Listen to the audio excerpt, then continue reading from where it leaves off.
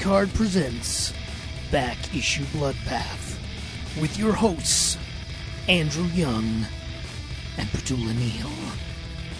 Can you believe it took all the way to 2016 for Poison Ivy to have her first ever solo series?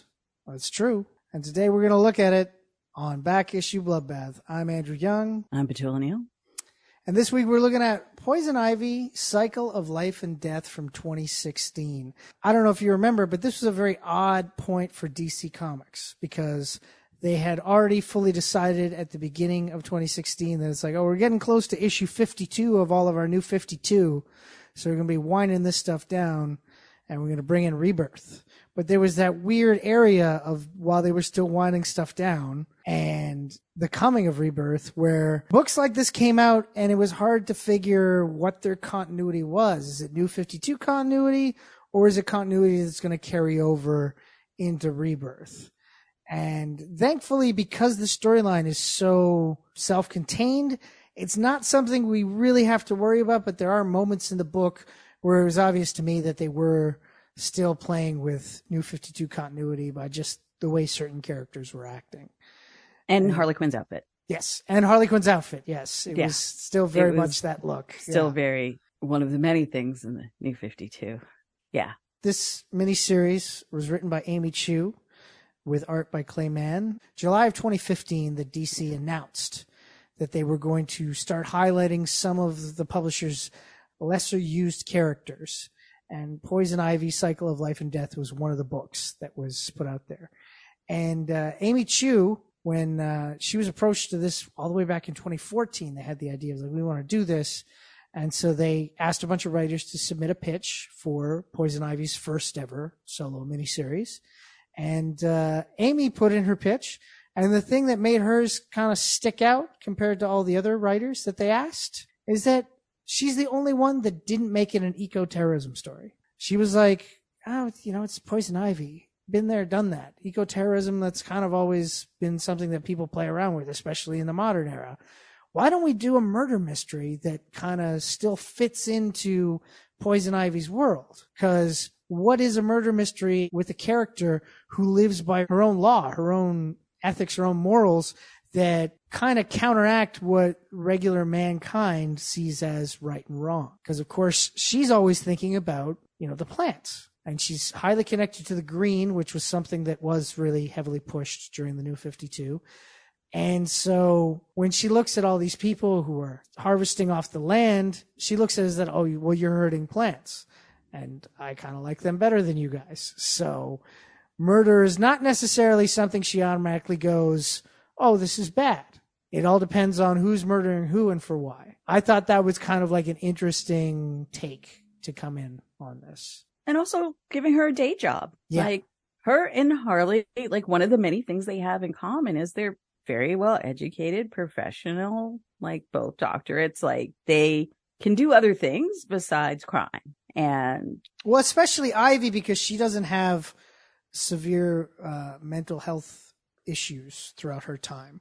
She hasn't had major mental health breaks. Her personality and her stance on life has kind of sometimes put her in the asylum because people are not looking at the world the way she is. I mean, I think a mental health professional might want to explore Pam's stance on plant life being equal to human life, which, again, many people agree with.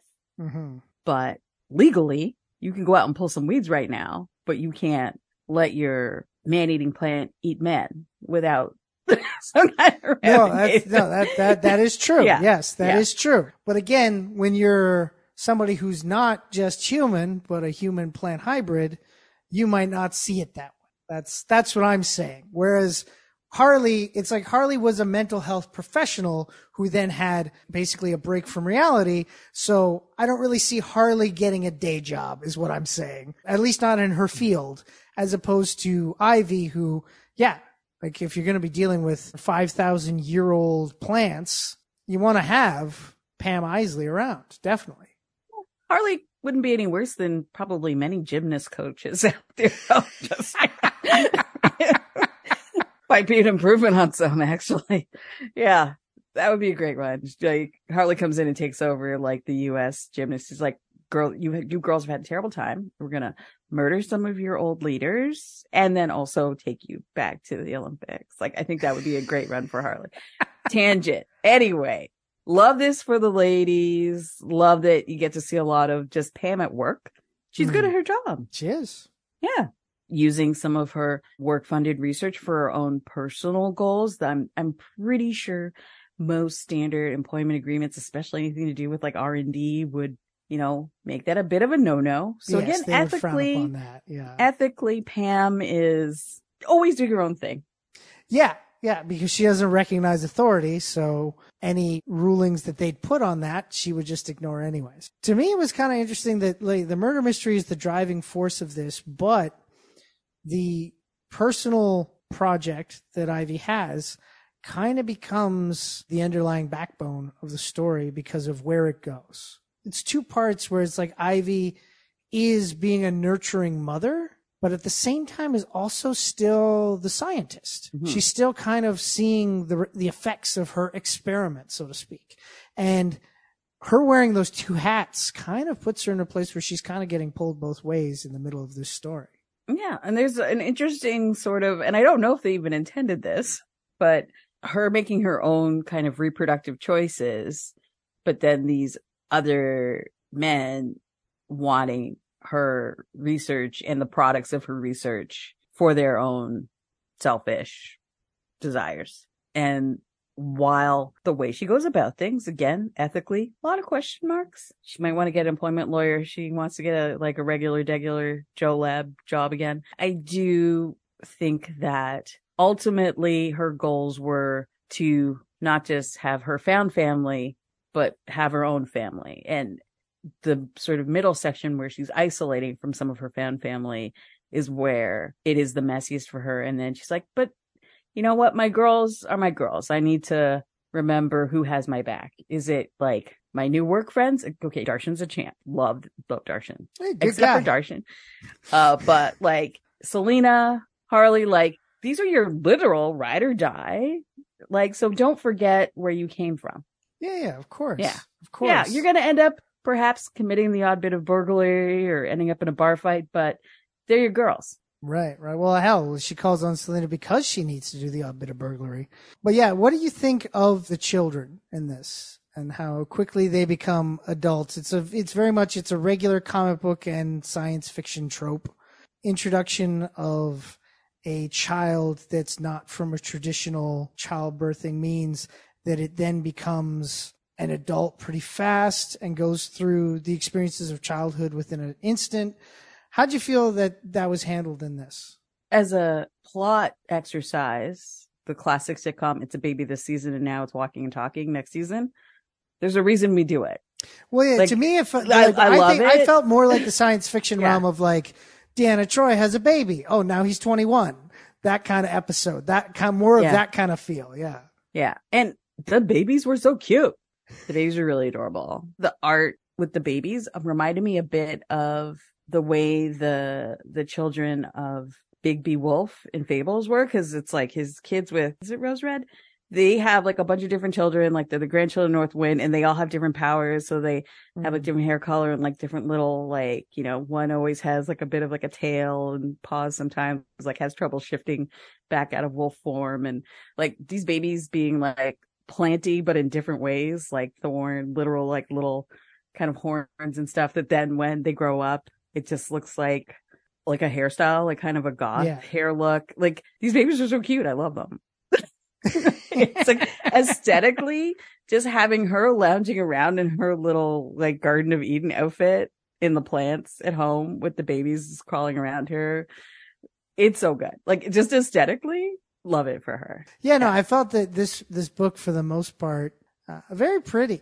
Like it's very pretty looking, except to the points where it's not meant to be pretty. There's no mid-looking people in this world. You're either pretty looking, you got great aesthetics, whether man or woman or whatever, you look all right. And if you're a bad guy, you automatically look old and frumpy.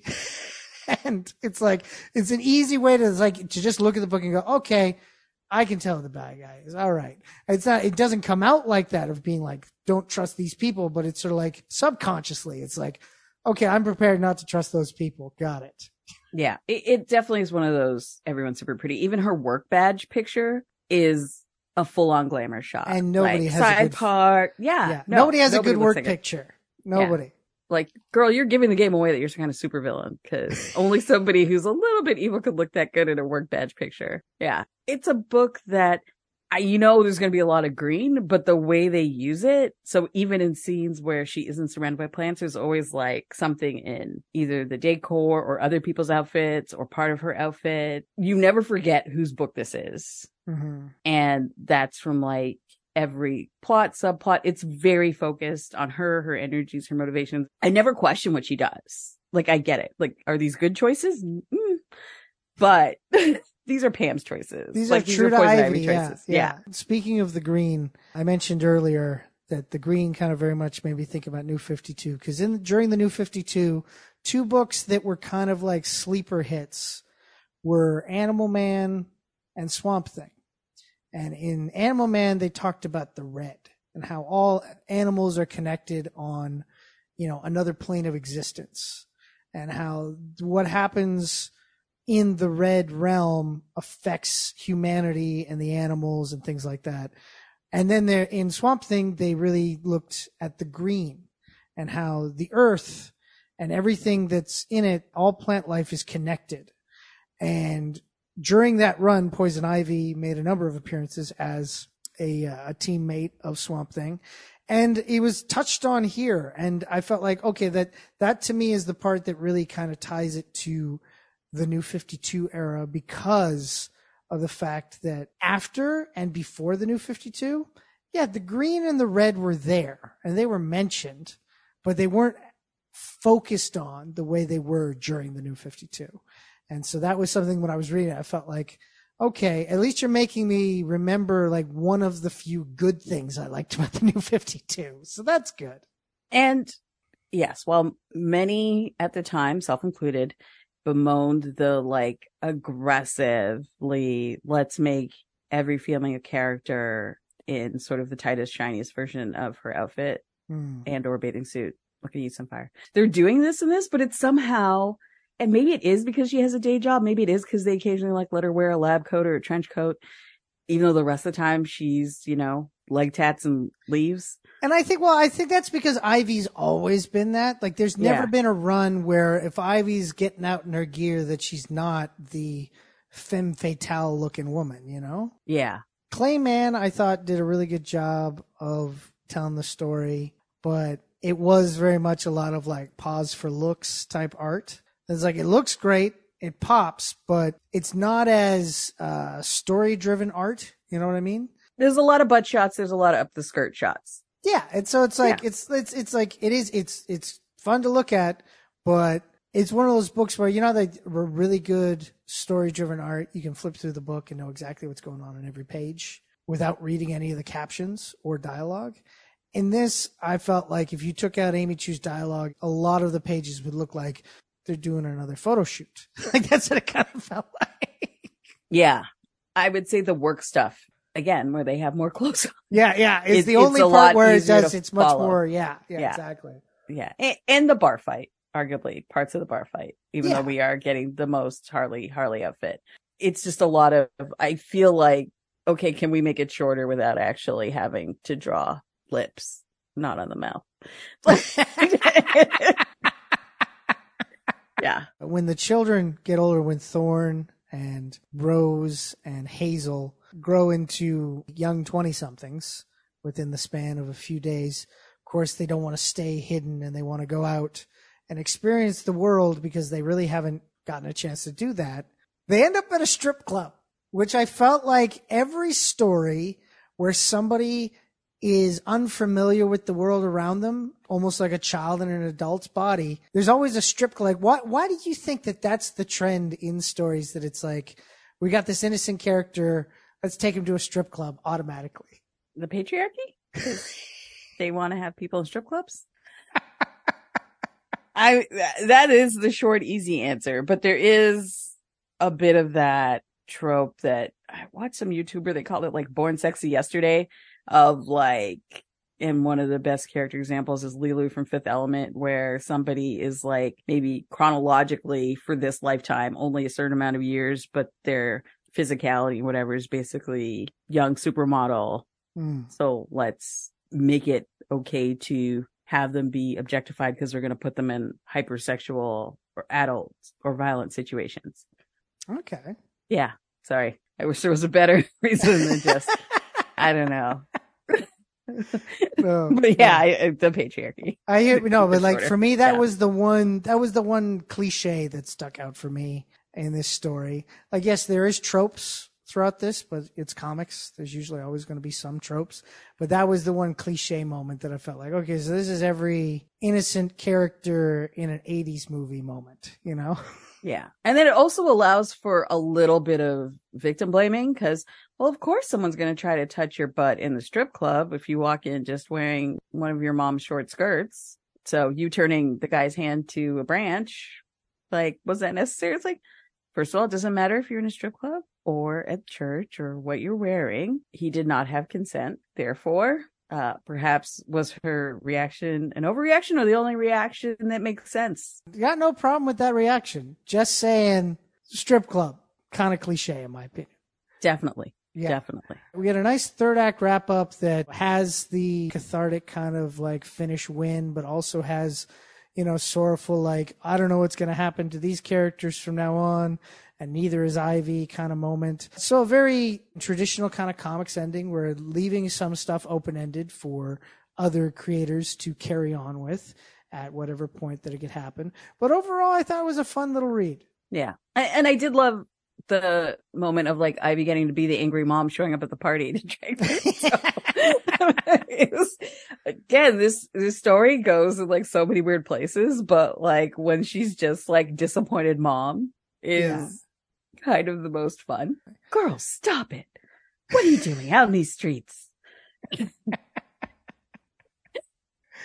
Mom, you're a supervillain murderer. But sure, we won't go to the strip club. Yeah. Well, when you put it like that, okay. Oh, do as I say, not as I do. That's exactly. Poison Ivy's like attitude towards mom, work, friendships, all of it. Humanity. Yeah. Pretty much it. So overall, yeah, I thought it was fun. It was worth checking out. How about yourself? Love it. I feel like if you're thinking of being any kind of sexy Poison Ivy, I don't even know if there's like an unsexy Poison Ivy. I don't think I guess there is, yeah. her day look with the lab coat. That was still pretty sexy. It's still pretty sexy. Yeah, when she shows up at the office after like one of the murders and she's just in her workout pants, it's like they're very low and very tight. In my youth, unlike Thor, I didn't call to war, but I definitely wore like 2-button low-rise hip hugger pants. Like, this is a very much top of the bush can't make it through that situation. Speaking of plants. Anyway, yeah, her day look even was still very sexy, but like this would be the book I would use if you're crafty and you want to make your own outfit. Her looks in this book would be what you want to go for your Halloween sexy Poison Ivy. Right. Sexy, but you can walk out on those streets with this. Yeah. Yeah. But you could have a lot of fun. You could do like the leg tats. You could do like a bit of plant work in the hair. It's a great look. Well, we've come to the end of another episode of Back Issue Bloodbath. Petula, where can the good folks find you?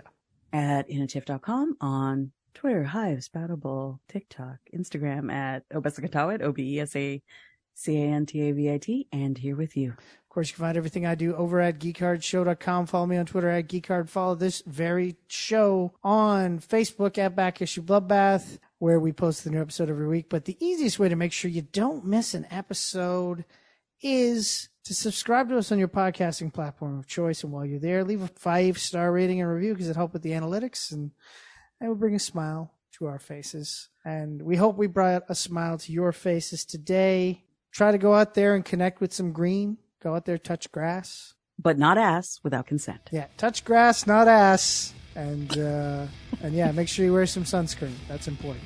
This has been Back Issue Bloodbath. I've been Andrew Young. I've been Petula Neal. Have yourself a good.